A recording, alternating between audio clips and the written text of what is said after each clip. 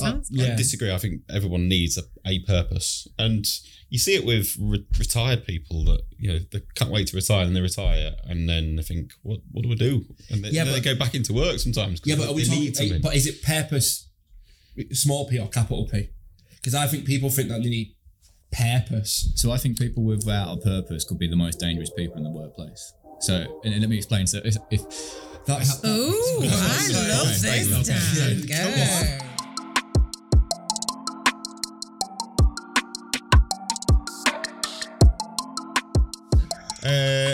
Should we kick us off? Yeah. How do I look? You look well, actually. You look really well. Are you still fasting? Are you still... Fell off the wagon a little bit. Yeah. Started the year on a 10-day. I noticed, actually, because you've just had 2 biscuits. I know you had that biscuit. But because I was fasting yesterday. Right, okay. Yeah. Yeah. But I did 10 days in... I don't know if I mentioned 10 days? Yeah. Straight? 10 days of fasting? Can you eat a certain part Oh at my night? Lord, how did you not fall over or collapse? That is... The magic That's quite impressive, that. Yeah. How did you feel? What was your first go-to food once you finished your fasting? Good question. Better question. Yeah. It was a bit chaotic, actually, because I knew that I should just, something simple. So I was like, I'm going to be good. Alioli on toast. Hot toast, alioli. Oh, the flavours. Even now, it's like, And then I quickly ate that. And then there was some olives and feta in the fridge. And I was like, I've been thinking about them olives and feta. So then, and it just kind of then started to turn into this and I'm just eating it and then there's that other thing that I was thinking about. I've been thinking about cake for 6 days. And then after about 20 minutes, I ate not loads, but too much stuff for that point. And then I just felt terrible. And I just sat there, was it literally cold turkey for 10 days? Nothing? Yeah, nothing. That is... Your body probably went into kind of crisis mode. It was, to be honest, I become so focused when I fast. Really focused. Even when I play badminton every week with my friends. And the weeks that I go when I'm fasted, I tend to win. And the weeks that I go that I'm not fasted, I tend to lose. Do you want to be a bit further away from your mic, by the way? Sorry, mate. All right. This is I go on about this all the time, so it's finally found an opportunity to. But anyway, yeah, the fasting's going well. Thank you. Have you? What did you lose after 10 days? Right. Other than sanity. The scale said a stone. Right. But probably about 3 or 4 pounds of that would have just been because I had a completely empty stomach. Yeah. So probably in the region of 10, 11 pounds. A pound a day, roughly speaking. So, Jesus. So did you have anything then? You must have had some sort of just water and black coffee. Black coffee. And that's it. That's impressive. Wow. When you play badminton, did you lose? Do you feel like your energy levels drop though? Because obviously you've got nothing inside you. There was a moment when I was playing where I did kind of, for a moment, I thought, oh, I feel a bit wafty. Yeah, but then I pushed through it, and I beat the other guy, and that was sustenance enough. Looking at this fallen fool, and I stood up on his corpse, and I think I would just be too wafty, and I think I probably would get hangry as well. It's quite impressive. So I did the London Marathon a couple of years back, and I decided to make the conscious effort of doing all my runs on an empty stomach. So regardless of how long it was, the furthest I got to was it was a 22-mile training run. I decided to do that with nothing on my stomach. Yeah, and you got to about mile 17, and you just feel yourself just draining. You just go lightheaded. You can't really. You lose focus. You're just completely out of it. So. Well, I prefer to run on an empty stomach as well because I think I get you're right. It can take its toll, but I think by and large, you're just more with it. Do you know what I mean? And then you're not getting stitches as much. You're not carrying around all this You just feel lighter, don't you? Yeah. You just feel lighter, yeah. I'm the same with swimming. So I do swimming. I do the Great North Swim every year. Nice. Same thing. Yeah. Always do it on an empty stomach. Yeah, it's better that way. I think exercise in general on an empty stomach I do it as well. You agree? Yeah. I like fasting. I did it yesterday until dinner time, and then I'm doing it today until dinner time. Other than a white tea. Bless you. Doesn't look like it, does it? But That's trying. That's the half the fast. So why don't you do 3 days with me? I probably could do 3 days. Yeah, do it. I'll do 2 days, then we'll build it up. Did you set off? My last question on this. Did you set off wanting to do 10 days, or was it one of them where you get to 5 and think? No, I set off wanting to do 10 days. And then you get to 5 and you think halfway there, it's kind of going all right. And then by day 7 or 8, you think, oh God, when's this going to end? But you can't just break it then, can you? Yeah. You have to brief conversation with yourself. Well, no one's forcing me to do this. Like, I can just... But then you go, well, then 8 days. Like, why? Yeah. So I did 10. Do you not find though then that when you start eating again, because they always say, don't they, when you do something like that your body then goes into starvation mode. Yeah. Then the minute you start eating, it just goes, right, holy shit, I better just kind of get all this collected up in case I don't get any again. And then you just put it back on again. I've found that's not been the case for me. Oh, right, so like basically I started doing alternate day fasting like about this time last year. And I basically fasted every other day. So like 24, 36 hours or whatever, you know, basically from bedtime, sleep again, wake up. So like, and I did that every other day for probably about 10 months, give or take, whilst exercising and stuff as well. Lost about 5.5 stone, maybe like 6. And then put like a stone on over summer because I went on holiday and everything. And then I sort of fell off the bandwagon after the holiday because it obviously went away, was eating and came back and was like, fuck it, and just kept eating. And that was like August. So from August till January, I didn't fast. I didn't do a whole lot of exercising and I didn't weigh myself or track my calories. So the last time I weighed myself and the time I weighed myself before the 10 days, I was basically the same weight. So somehow by fasting, it's just like made me less likely to overeat or more conscious of like what I like. I don't know. It does shrink your stomach. Maybe, yeah. It's just I just noticed that it's changed my eating habits, you know. So because obviously when I'm not fasting and stuff, then I'm like panicking because I'm thinking I'm going to fall back into old habits, and I put in so much effort, like because it's pretty hard to control yourself to like fast every other day, and I did it. You know, and even was slimmer than this at one point, like, as I look back at some videos and you think, mate, like, it could just so easily just all, like, get out of control. But somehow, you know. It's quite impressive, that. Yeah. It is. Well, I'm going to try and segue from fasting into colleague engagement and fail. But, welcome to the podcast, Michelle and Dan. Hi. Thank you. Welcome, yeah. And we brought biscuits for the occasion. Yeah, very nice biscuits. Bax has already eaten them. So yeah. Lovely. So, suit yourself. I don't know, does one of you want to take the lead then on your organisation, what it is that you do and how you help other businesses? Yeah, sure. So I set up Pro Development nearly 13 years ago in September. And it was primarily to help work with businesses across Yorkshire and the Humber. So we stay kind of fairly close to home, helping them with colleague engagement and development. So really sort of focusing on helping them to keep their talent. You know, how do they retain their talent? Recruitment's an absolute nightmare at the moment. So really making sure that the good people that they get in, they keep them, they develop them, they help them to be the best they can be. And so we offer a whole range of things from colleague engagement surveys to leadership and management development, team building, people development and coaching and anything really in that thing. And mainly small, medium-sized businesses in the region.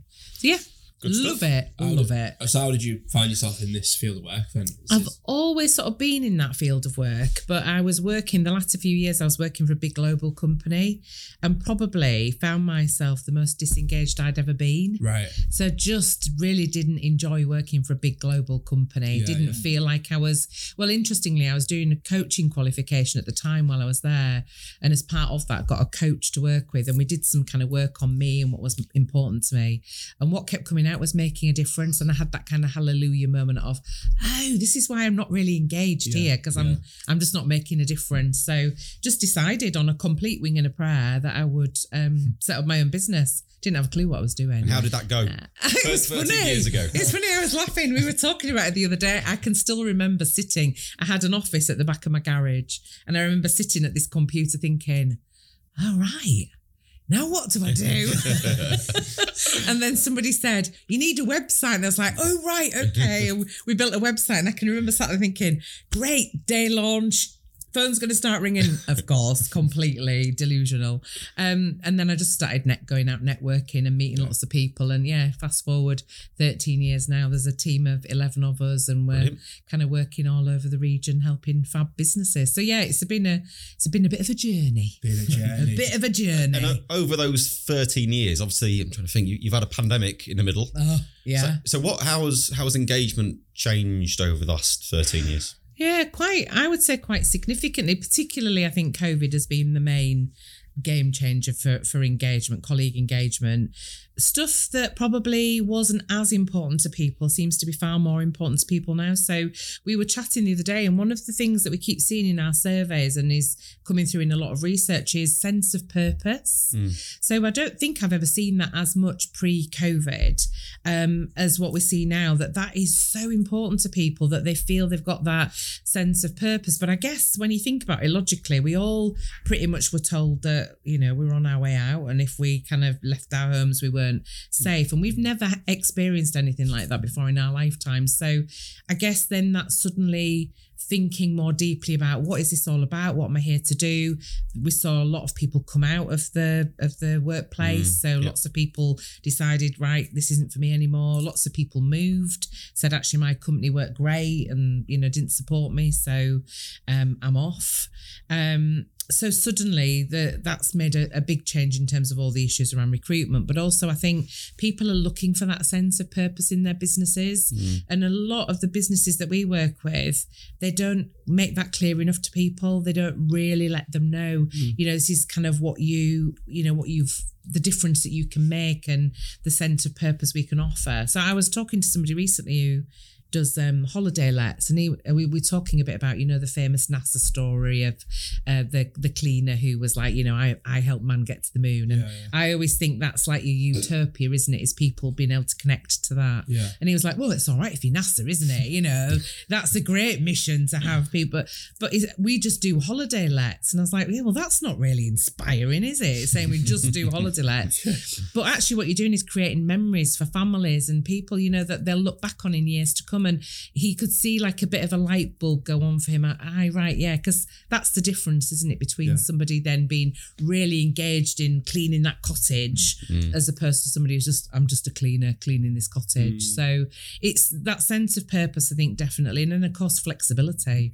COVID's a long-term thing. Into elephant in the room is work-life balance. People gone from working at home over COVID to then going back into the office, and that's don't work for everyone, does it? It's the younger generation. They're a lot more stern. And we was having a conversation as well about your two young boys. So Michelle's two young boys have the mentality of, well, why are you working past 5 o'clock? You don't get paid past 5 o'clock, so why are you doing it? I want to go home. And it's worked into the work from home balance as well. People are getting better packages saying you can work from home 2-3 days a week, and it's a game changer compared to people who are still stuck in the old of, oh, we were doing this before COVID and it worked.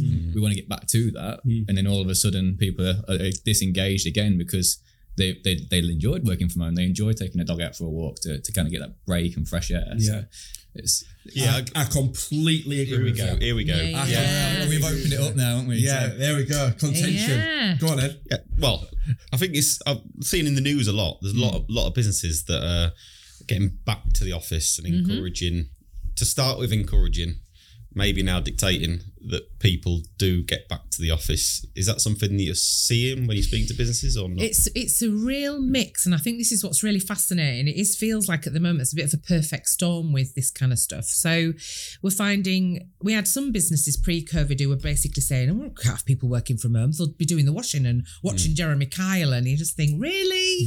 But you know that isn't actually what happens in the main. Most people do far more and are far more productive at home than they are at work. So I think COVID really obviously demonstrated that and gave the evidence that actually, we can make this work. So what we're now seeing is you've either got probably about a third of people are saying, right, we want you all back in the office, like you were saying. And then people are a bit like, oh, right, what, do you not trust us now? We were doing great. And actually now he's saying you don't trust us to work from home anymore. So the trust thing, which is really significant in engagement, if you break that trust element, you're on a bit of a rocky road, really. So we're seeing some of that. where people are being asked to come back and they don't want to come back. And we've got others where they're being asked to come back or asked to continue to stay working at home, but actually want to be in. They don't like working from home. Yeah, we see that. So there's got to be, I think that for me personally, I think you can't dictate one or the other. You kind of got to have some flexible approach. It isn't one size fits all. Somebody might want to be in, somebody else might want to be at home. One of our clients has done something called smart working, and I think that's been really successful for them because it's not saying we want you in 2 days a week or, you've got to work from home this or be in that. They've said there are certain activities in the business that definitely lend themselves better to being together collectively. So let's decide and determine what those are. And there's no kind of, because otherwise you end up with half the people dialing in, half the people in the office. And then people get a bit like, well, why are they not coming in? We've all made the effort to come in. So they've kind of put some kind of boundaries around that, and that seems to be working really well. And I think that's a good approach to take, is find the way that works for you, that works for everybody. But don't dictate too much about, why are we saying 3 days a week or 2 days a week everybody's got to be in? Like, where's that coming from? What's the kind of remit? Or I think it's small steps to get people back in, and rather than go from everyone's working from home, everyone needs to be in. I think businesses are kind of breaking that down and slowly encouraging that.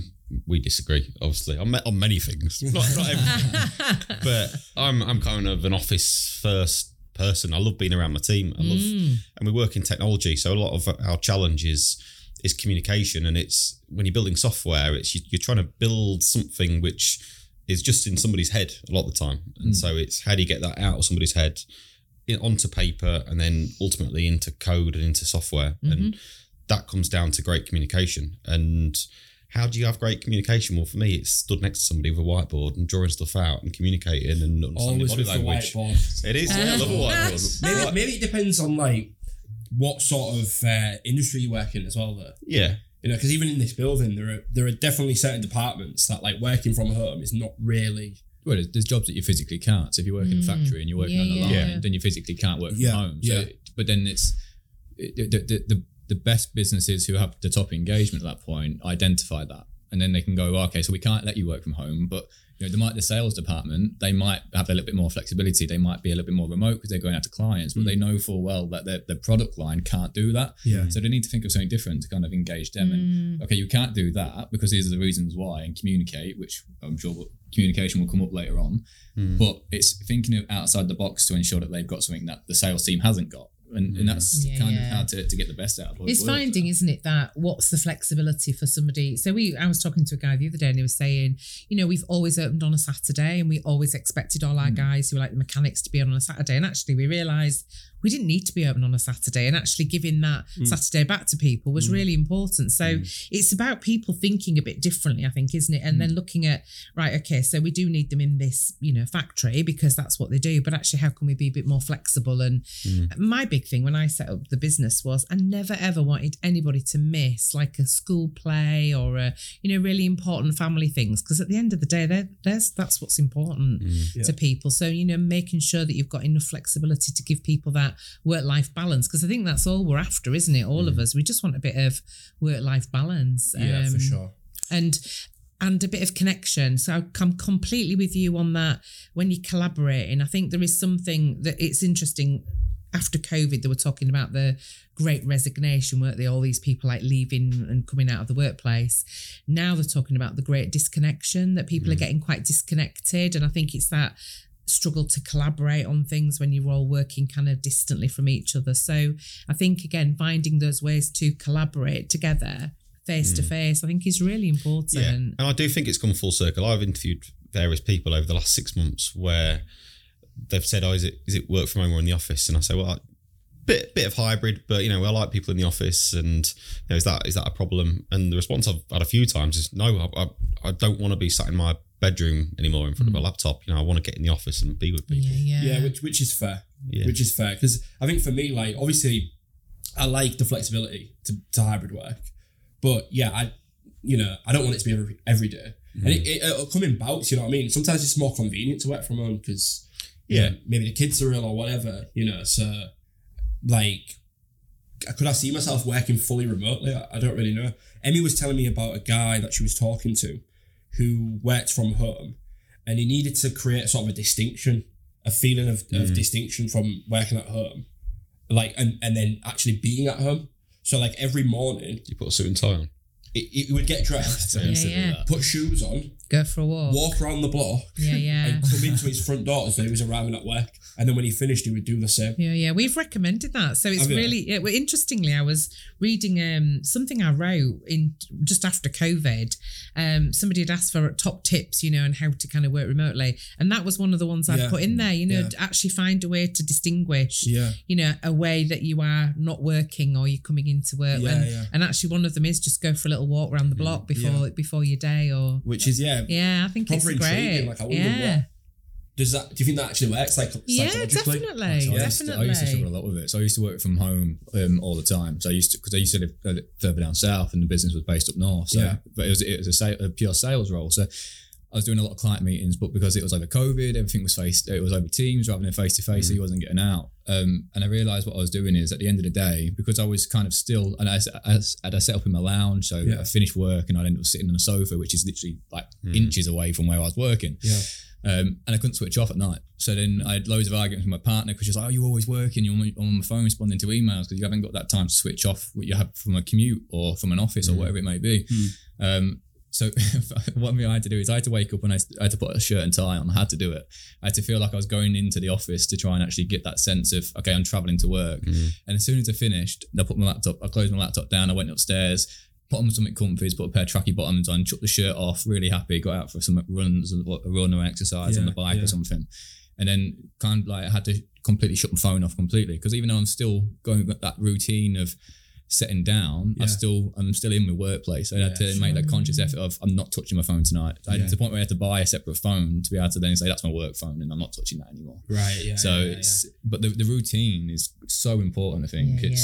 Especially, and that's the perks of what you're going for is, it is hybrid. I like you being in there, I like getting the communication. There's more to that as well. It's if they're in the office, they're going to have 35 minutes, half hour commute back where they can kind of reflect on their day. I have 25 minutes here, 25 minutes home, and it's perfect. I can 25 minutes just to start to tune into what's going on in the day, 25 minutes to reflect a little bit, and then I'm home and I'm with the kids. Probably shut off as much more than I should, but so Dan, introduce yourself. So you've been with the business for 3 or 4 months, is that right? Coming into the 5th month, I think. Okay, it's flown by. It feels like I've been here quite a while actually, but forever. So I joined the business to help out Michelle for the long-term plans of kind of replacing Michelle so she can then jet off around the world in retirement and live a great life. Nice idea. Yeah, that's the plan. I like it. But my background's sales and marketing, so I've been in that sort of industry, working in the corporate world, similar to what Michelle did. That sort of initially there, didn't like it, just felt like a number.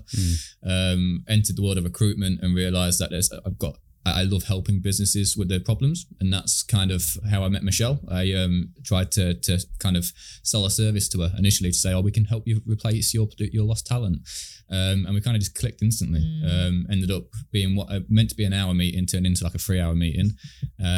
Always bumped into each other around York and things. So kind of then it was, you had a bad experience with a certain with a placement, didn't you? So, and then it kind of like just aligned at that point where I had the opportunity to join and help businesses retain the talent, but also get people engaged. Because everyone's been in that position where they've been in a job that they don't necessarily enjoy, and they dread on a Sunday night where you've had a really nice weekend and gets to 6 o'clock on a Sunday night. I've got work in the morning, I've got to go to the office, or I've got to be on this call or whatever. So, everyone's had that manager that they don't like working for, that they've left because of, it's quite a common thing, really. I mean, I think it's 62% of people leave because of a manager, which is crazy stats. But I then took this role on to help Michelle spread the word of how to improve that, so people aren't in that situation, because there's nothing worse. So, but absolutely loving it. So, do you think that's the biggest kind of driver of engagement in terms of the management and the capability of the management tier within an organisation? It's a big contributing factor, I think, isn't it? Huge, so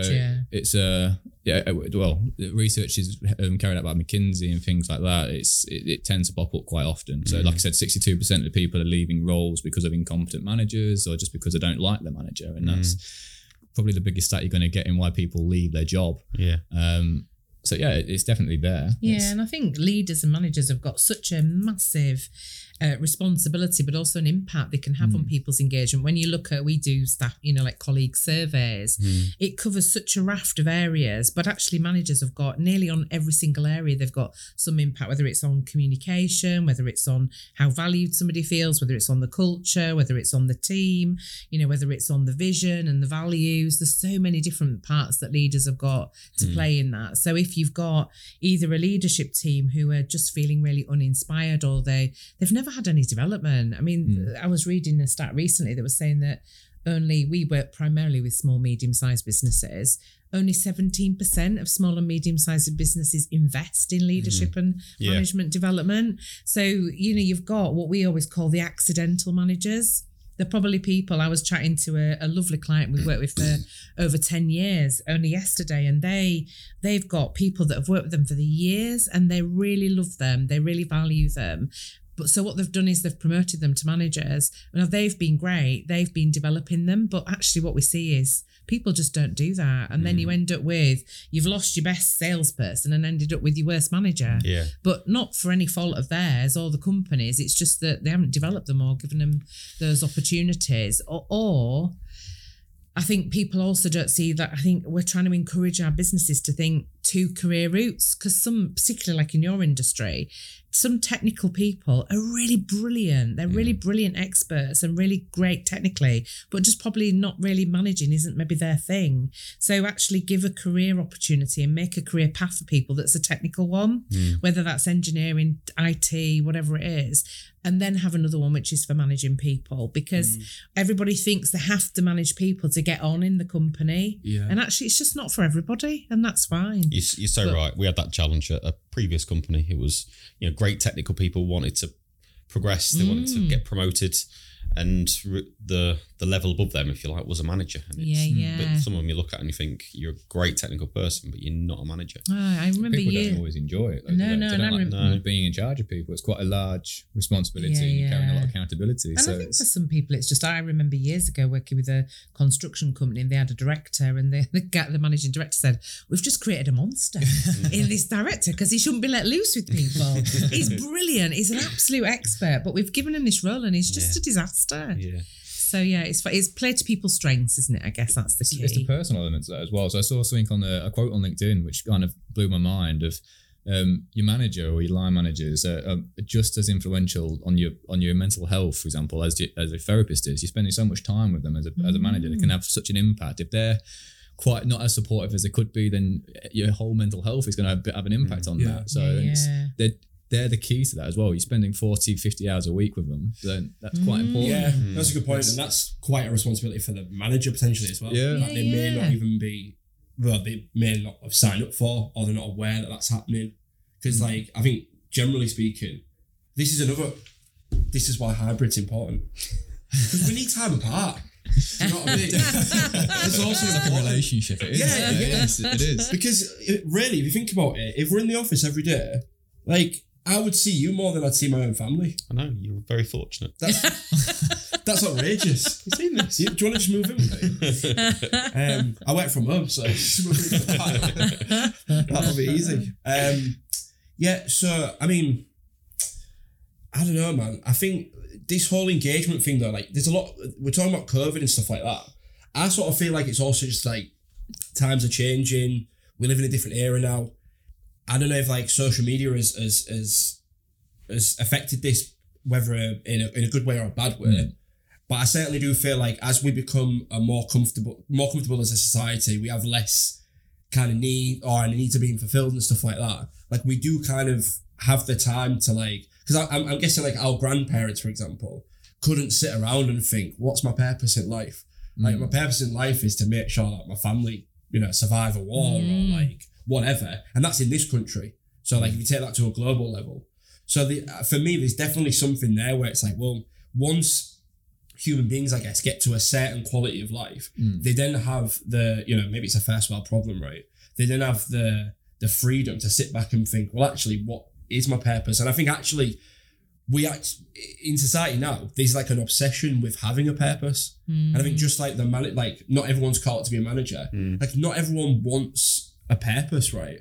Not everyone wants some grand thing. They feel like they should have one because that's what they're seeing. Like everywhere they look, like society and social media, whatever, is like cramming it down your throat that like, if you aren't achieved X, Y, or Z, you're nothing. And it's like, so people then feel like, well, I don't want to be nothing, but at the same time, I don't really want a purpose. So like, what do I kind of do? Yeah. And just to end my little tangent, it reminds me of, there's an animated series on Netflix called Carol and the End of the World.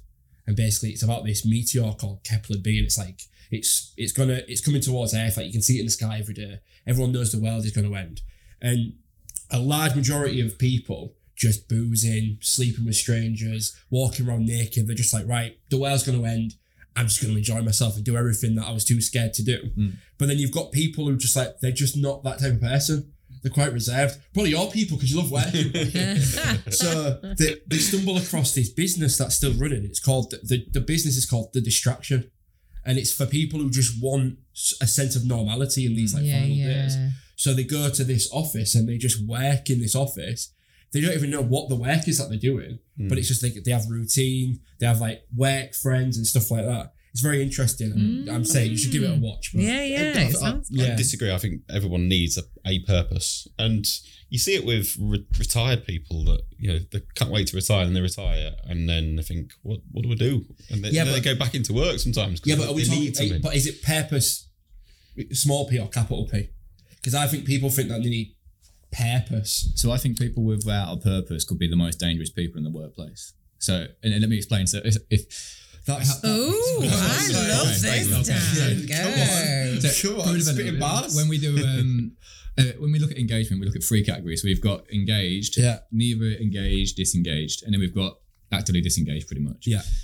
So the ones that haven't got a purpose, they would fall underneath that middle category. So neither disengaged or engaged. Yeah. Satisfied, I think we call them. So they fit in a satisfied category. So if they spend a little bit of time with someone who's actively disengaged, they're naturally going to go into actively disengaged because they haven't got a purpose. And that could be the purpose of, aligned with the company purpose, or aligned with they're doing a role that actually excites them, or, it ticks all the boxes. So for me, I'm quite an ambitious person. So if I got a job that really didn't tick all of that, didn't give me the accountability to do that, I'm going to be sat there in the middle. I'm going to spend 5-10 minutes with someone who's actively disengaged. And because I haven't got that purpose of my own sense of belief, I'm going to become actively disengaged. And before you know it, that's 2 people actively disengaged.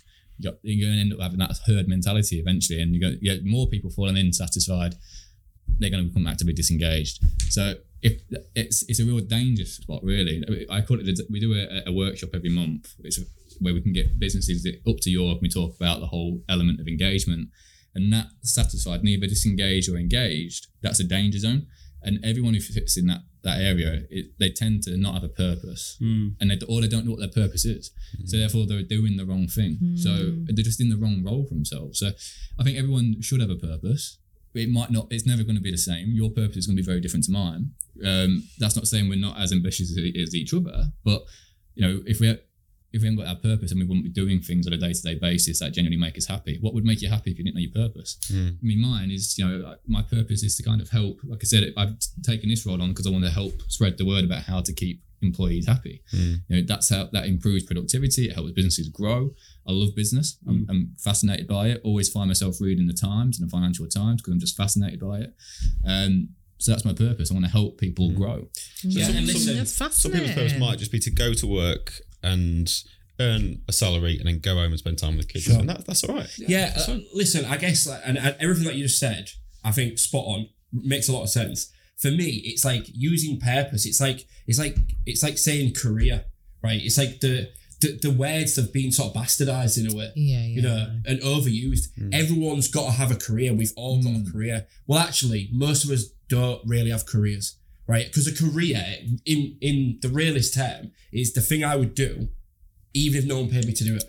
Like the thing that you like, vocation, do you know what I mean? The thing that you're destined to do. That's bit career, right? These words, they're important, like they're to be used in certain situations, right? purpose. Like purpose is a real thing. I totally agree, because I've had this conversation with my kids. I've got 2 boys who are 24 and 20, and the 24-year-old for a long time really didn't know what he wanted to do, and he was really stressing about it. Yeah. That same thing, it rammed down the throats. You've got to go to university, have a career, do this, and he didn't, and he was really floating around, but he was really, really unhappy. And I just kept saying to him, just don't worry about it. You might not ever. Some people never find what they're meant to be doing in the world. Yeah. I feel like I was really lucky, because I just completely by accident got the opportunity to train. I worked in an IT department and actually got the opportunity to train some people on a system. And I just thought, this is what I love. I love knowing I've got some knowledge and helping somebody else.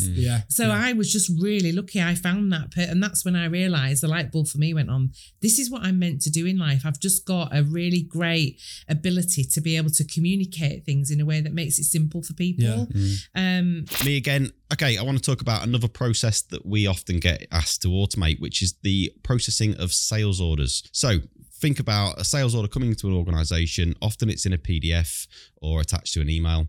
We're using capture technology to extract the information from that sales order. We're checking what products are on there. We're matching it up against a database to say, do these products exist? We're checking the customer name to say, does this customer exist? We might even check the pricing to make sure the pricing is accurate. If all of that matches, then again, we can just push it straight into an ERP system or a finance system, and nobody has to touch it. If there are issues with it, if there are things that don't quite match, we just push that to somebody to manually review and check. But ultimately, again, we're pushing it into an ERP or finance system. It's all about making your life easier. It's about making your team's life easier. And it's about getting cash into your organization quicker and more efficiently. Hopefully that sounds good. If it does, then get in touch. Let's have a coffee and a chat. Enough from me. Back to the podcast. So is there anything you'd rather do that you'd love to do? Not really. I think I've been really. I mean, I always wanted to be an actress. There we go. That's your purpose. There we go. How easy was that? She couldn't even resist. She knew I laid the trap, and then she's just like fell straight into the shop. Been here 30 minutes, and that's it. You're changing your career. I've done it. It was in a local village. Yeah. I've played a cat and a bumblebee and a nun, and I got pregnant halfway through. But there you go. Sounds like one of your Christmas videos.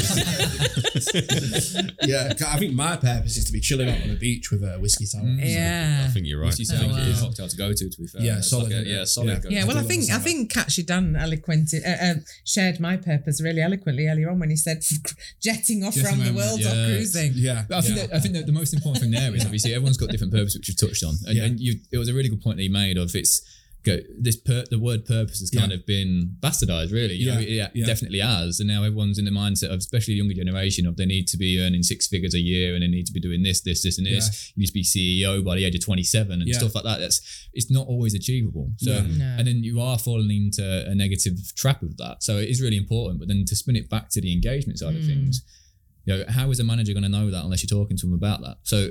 Yeah, true. And so my purpose in life, I know my purpose. I don't know it because it might change in 5 years' time. Yeah. But if I'm not talking to Michelle about that, then I'm going to become disengaged as well. I'm going to fall into that trap of becoming actively disengaged because Michelle isn't helping me meet my purpose. So in fact, she could end up becoming a blocker because my purpose is I'm here to make sure she can jet around the world, but she might not let me achieve that. So therefore, she's becoming a blocker because I'm not talking to her about that. So I think that's the link back.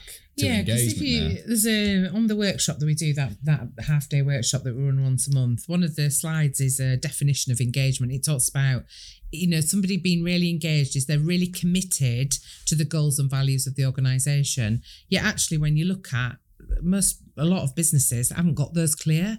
People, they're not sharing them. So how can you be committed to the goals and values of the organisation if you don't even know what they are? Yeah. And I think that's the key. And it's probably our purpose is maybe with a little p, because it's that, like, when I come into work every day, I need to know that what I'm doing is making a difference somewhere, that I'm actually contributing to something bigger than just this thing here.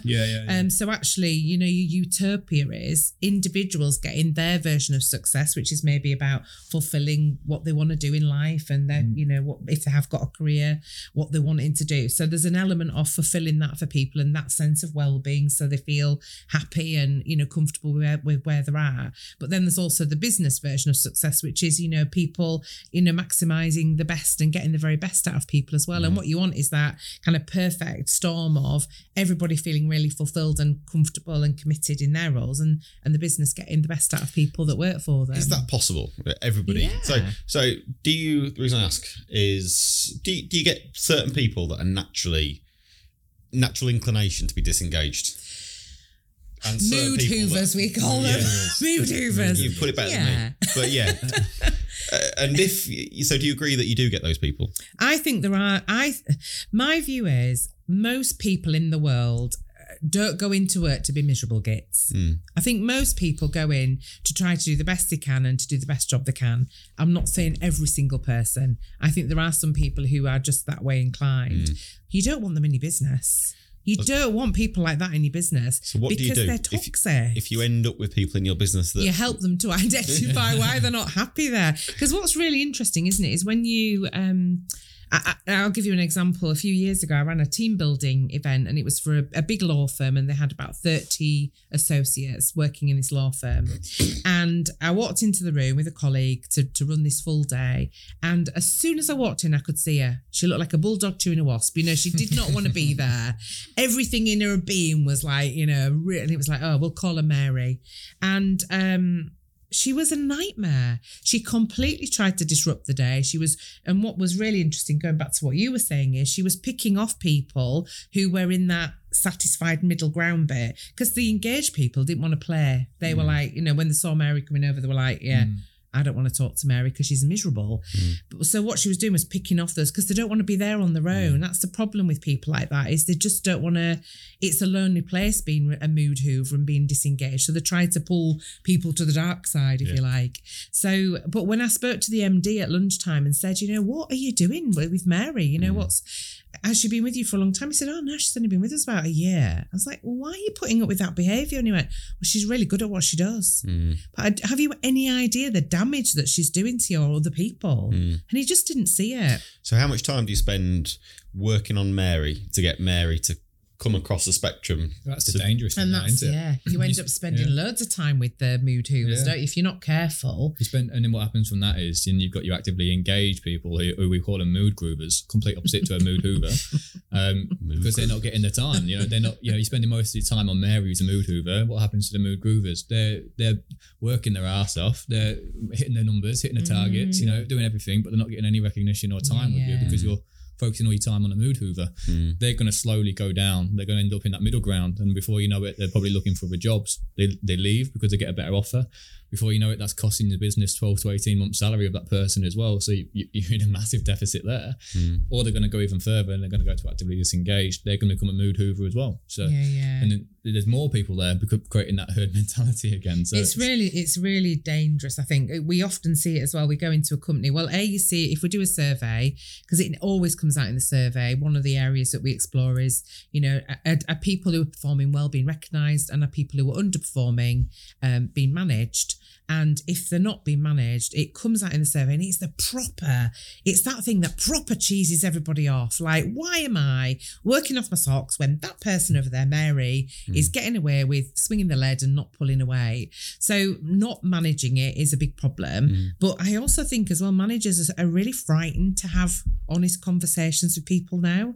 It's almost like everybody's like, oh, you can't say that and you mustn't say that. Well, just be honest with people and let them know, actually, that's not okay. That's not acceptable to behave like that. It's not what we want in our company. And so this is what we expect. And if you can't do that, then you need to find somewhere that's going to make you happy. But I don't think it's here. So it's sometimes having those really honest conversations that I think people are just frightened to have. But I also think the other thing you have to do is make it clear what you do expect from people, because I think that's the other issue is people don't. So we've got a core set of values in our business. They're absolutely intrinsic with everything we do. We recruit against them. We make sure that when people join us, so Dan, we gave him a really hard time about, making sure he's aligned to our values, because that's really important to me, that people align to our company values. But then it gives you a tool as well to say, this is really important to us and you're not doing that. So actually, you need to sort your stuff out. And what help do you need to get there? Or actually, is this the right place for you? Is there not a risk with that approach that you end up recruiting like-minded, same type of people? No. Personally, I don't think so. I think the values is quite different. So if I don't know, Dan, you might agree with this or not, but I think everybody in our team is completely different. They're all very different people, but they've all got a core set of aligned values that are, I think, which is why we work so well together. Yeah, but you're all really I don't think any of you were alike at all. No, so we use a profiling tool called DISC. And all of us have done that. So we do it part of the we did it as part of the interview process as well. So, and actually, if you look at all the results from the 11 people that work for Pro Development, they're all very, very different. We've all got the same values, but whereas I sit underneath the dominance of the DISC. I'm very much straight to the point. I want to see the end product straight away. I don't want to beat around the bush. But if we go to Michelle, completely different. Super excitable. Yeah, super excitable. It's all over all singing and dancing. All over the place. So it's all right, you can say it. You can say it. Hence why she wanted a career in acting. That's what she'd been great at. Yes. But yeah, so me and Michelle are completely different. Completely different. Is that like Insights DISC? Yes. Yeah, similar type of thing. Okay. Yeah, it's just about people. We're all different. But I also think as well, there's something about, because I think you're right, there is always a danger of people, and we see it in companies where people are recruiting in the mould, and it's the mould of probably the leadership team.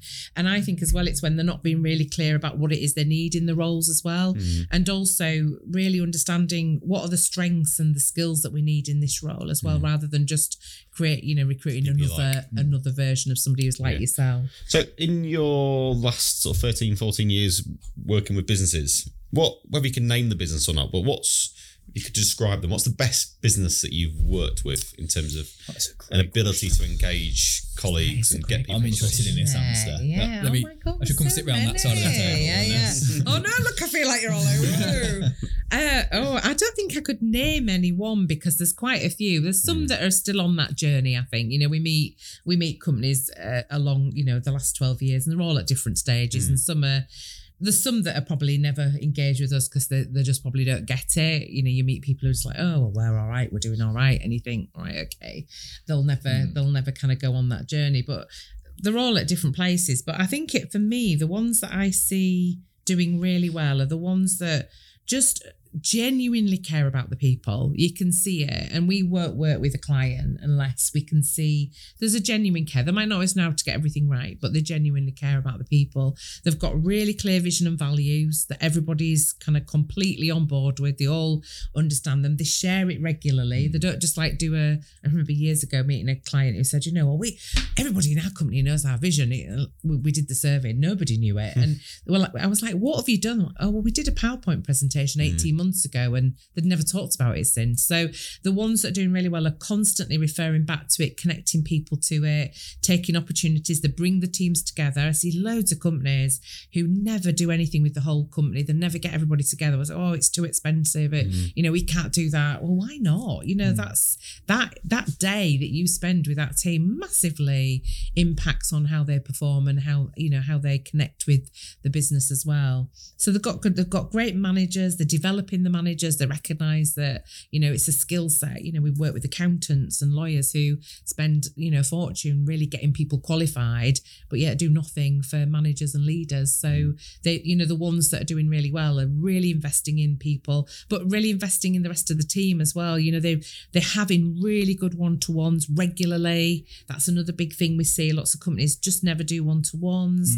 They're not doing proper reviews. I think we were just chatting to one of your guys earlier, and she was saying you have I can't remember what the word that she uses. VIP. Yeah. So that idea of actually really spending time to understand what is somebody's career, what do they want to do, how are you helping them, how are they helping themselves, what's the manager doing to support them, and so having those talent and succession plans in place, and then letting people know how you're supporting them on that as well. I think lots of things that people do that are really great, but we've got some top-notch clients who are doing that year on year. And when you look back, it's really interesting. I was chatting yesterday to this client that we've been working with for over 10 years now, and when I first went to meet them, they've spoken quite openly about it was just horrendous. They just had this business. It had grown arms and legs. There were people falling out. They had 2 teams that wouldn't speak to each other. It was, you walked in, you could cut the atmosphere with a knife. It was just dreadful. And they were like, oh, we've had enough. You know, what have we done? How has this happened? You know, you fast forward a few years, they're just this massive buzz of energy. It's a bit like when you walk in here, you just get this sense of a real buzz of energy. Everybody's really kind of clearly enjoying what they're doing and working together. And when you look back at every plan that they did every year, there's nothing like really like out there on it. They've just every year, they've just focused on a bit of, right, this is what we're going to focus on this year. This is what we're going to do. We're going to get these one-to-ones in, and now we're going to really get our talent and succession plans in place. And now we're going to really start exploring people's careers and how we can support them with that. So every year they've just focused a bit on something else. And I think that's the best way to do it. Don't try and just do huge things. Just keep chipping away. Basics, doing well. Keep checking how are those things worked. You know, are they working? Check again. Make another plan. Check again, and just keep chipping away at it until you get to a great place. There you go, Bax. That's what we need to do. Sounds like a plan. It does. Can you write that down for me? Yeah. Can you imagine a world though where someone does like an employee engagement survey and then they find out it's quite a negative survey and they don't do anything about it? Then that's kind of what we're trying to stay away from, isn't it? So those sort of businesses where we're trying to, you can get a feel if they're going to do it. Yeah. And there's no point in investing in something like that if it's just a tick box exercise. So people will leave. You know, you get asked, you know, what's the biggest, let's say what's important to you. If someone comes back and say, oh, I don't like Friday fruit bowl, but you carry on giving them fruit bowl anyway. They're going to feel undervalued and they're going to go. Or guessing, which is the other thing that I think a lot of companies that we come across will guess what they think. Oh, let's do this. This would be really great. We'll do this thing on a Friday. That'll be great. And then actually what you find out is that, you know, the fact they've all got broken chairs is the problem. And so they're just cheesed off thinking, oh, great, bringing pizzas on a Friday. But actually we've got some big stuff going on here that you're not sorting. It just actually has the reverse effect. They just think, you know, I mean, we joke about the fruit basket because we did have one survey that was had so many comments about this fruit basket. You were like, what? What, that they didn't like it? Yeah, because actually and it's so sad because the owners had thought, oh, that'd be a really nice thing to do. We'll bring a lovely fruit basket in on a Friday. Everybody will love that. There was so many comments about it because actually they didn't care. There was some big stuff that wasn't getting sorted. Right. So what, you know, don't give us a fruit basket and think that exactly think that's going to sort it out. We need other stuff sorting out. So it can actually end up having the reverse effect, which is a real shame because you could see people were genuinely trying to do it for the right reasons. But you know, you need to. It's about your people. You know, we all have businesses. Yeah, we wouldn't have them without people. So we need to kind of take them on that journey with us and understand what is it that they're looking for. Is it an easy sell to SMEs in terms of what you guys offer in terms of consultancy? I wouldn't say it's easy. It's not. I don't think it's easy. I think it's. I don't know. I think if you, I don't know. Sometimes it is. Sometimes it's not. I think you come across an individual that doesn't. Not even understand, doesn't agree with engagement, and you know, it's a real old school way of thinking. Like, you know, people come to work and they'll do it and go home. You know, get the paycheck. They're going to do it. It don't matter if they're happy or not. They're going to turn up and do it. But I think it's and that's what makes it quite difficult. I think because there's not a lot of people that are open minded enough to go, what's the benefits of it? If I had a really engaged employment team, like a team, what's the benefits of that? And we can show them that. We can educate them on that, but then it's having that sort of brave, kind of like, what's the word? Well, we often say if you're going to do a survey, you have to put your big boy pants or your big girl pants on because the honesty that comes with it is it can be quite brutal. If it doesn't make your bottom clench a bit when you're reading the results, then you've not done it right. I think people are fearful of it. I think that's probably the word. People are fearful and naive about it, of how it can have an impact, but also what's happening in their business without them knowing. That could be quite scary to them, I think. I don't want to hear it. Yeah, actually, I think there's some people that just don't want to hear it. And I just think, well, there's no point in doing a survey. You know, if you don't want to hear it, it's such an opportunity to give people that voice. But you kind of need to be prepared for that. And we do a lot of work with people leading up to before we even think about doing a survey, because it's definitely not for everybody. And there are definitely some people where I've said, I just don't think you're ready for it. It's pointless doing it if you're not ready for it, because, you know, otherwise you're not going to do anything with it. Not ready in the sense of they're not ready to receive that feedback yet. Yeah, they're not ready to hear it, or they're not open to it, and we've said, there are some people that we just will never work with, and that's fine. We're not trying to run the world, are we? We're just trying to maybe Yorkshire and the Humber. You can flip it, and then on the other side of that, though, you've got some fantastic businesses out there. Whether it is if we work in the SME space, there's some fantastic businesses there that one is scared of, because finding people now, recruitment is just hard. It's really difficult. So, and they've recognised that it's not easy to be able to replace a really talented individual. So they're chucking everything they've got at and making their team members happy because they want to keep them. And there's some awesome businesses out there that are doing that. And they're all people focused, and that's really kind of refreshing. We're there to help loads of people. So pick your clients well. Yeah, we're really picky. We're not really picky, but they have to meet our criteria, don't definitely. they? They have to. Well, it's like our values. So in the same way that I said, we recruit to our values, one of our values is having fun. Yeah. And so we share that with potential clients, because I say, if you don't want to have fun, we are not the people to work with. Yeah. Because we only want to have fun. And actually, when you're learning and developing, that is the best time to have fun. Yeah. So that means that sometimes we'll choose not to work with people, or they might choose not to work with us. But great, because it's never a happy ending, is it? When you're working with somebody that you don't have a shared value set. That's a great value, by the way. Just having fun. So. Yeah, too right. You do? No, that's where it says out then. No fun. There's a picture of someone having lots of fun. I'm joking. No, that's a good value, actually. Yeah, have fun. Because you're right, like the success of this journey that you take them on is reliant on how much they're willing to get on board, isn't it? So if you can detect early on that they're not really interested, it's a nice to have whatever, then really, what's the point in you even working with them in the first place? And if you can't have fun, why are you doing it? Do you know what I mean? Yeah. And I think we often tell on the workshops, don't we? I can always tell. We always say to anybody who we meet, or people that when we're out networking, or people who might meet a company and say, "Oh, get yourself on Michelle's workshop." I can always tell by the end of that workshop if they're people that we want to work with or not. Yeah. And that's great, because it gives them a chance. It might be they decide we're not for them. That's not a problem. Or it might be we think, they're just not getting it, and that's fine.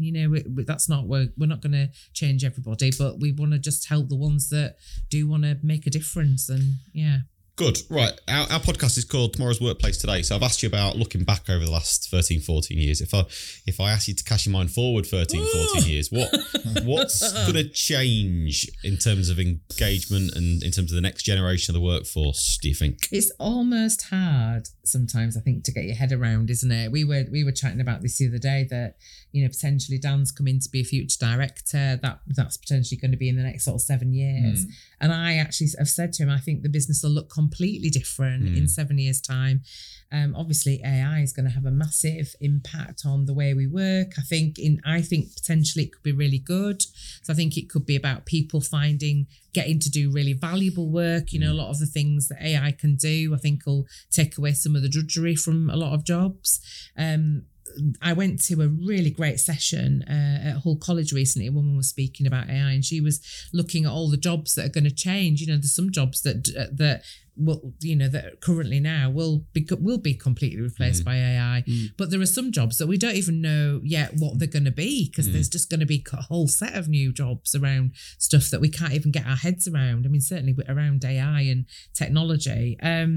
But actually, one of the interesting things that was they saw education and development as an area that would be a growing area from a people point of view, because I think people are always still going to need that people development, the growth, the support around that. But I think AI will be able to support some of that. But it's interesting. Years and years ago, it was like, e-learning is going to completely change the way that people learn and develop, and it really hasn't. It's become an additional thing that we can kind of dip in and out of, but it hasn't massively fundamentally changed the way that people learn and develop. It's just given us some extra tools to work with, and I think it will be the same with AI. Do you think we might get rid of managers? Did we talk about this one? Question. Throwing a grenade in there, It's like self-governance or something. Like, oh my God, you honestly. What? You live in the clouds. You do. Someone's got to. You know what I mean? I think we were talking about in a previous podcast about the gig economy and sort of I can't really remember what it was now. But basically, you rate the people that you work with or whatever. So the rating then becomes almost like the management system. Self-governance. Yeah, okay. Because I get that. so kind of. You still can't get rid of me. Get your head up there with the clouds. Is that, are you trying to get rid of him? Is that your motive? No, is that your purpose? Is that trying to?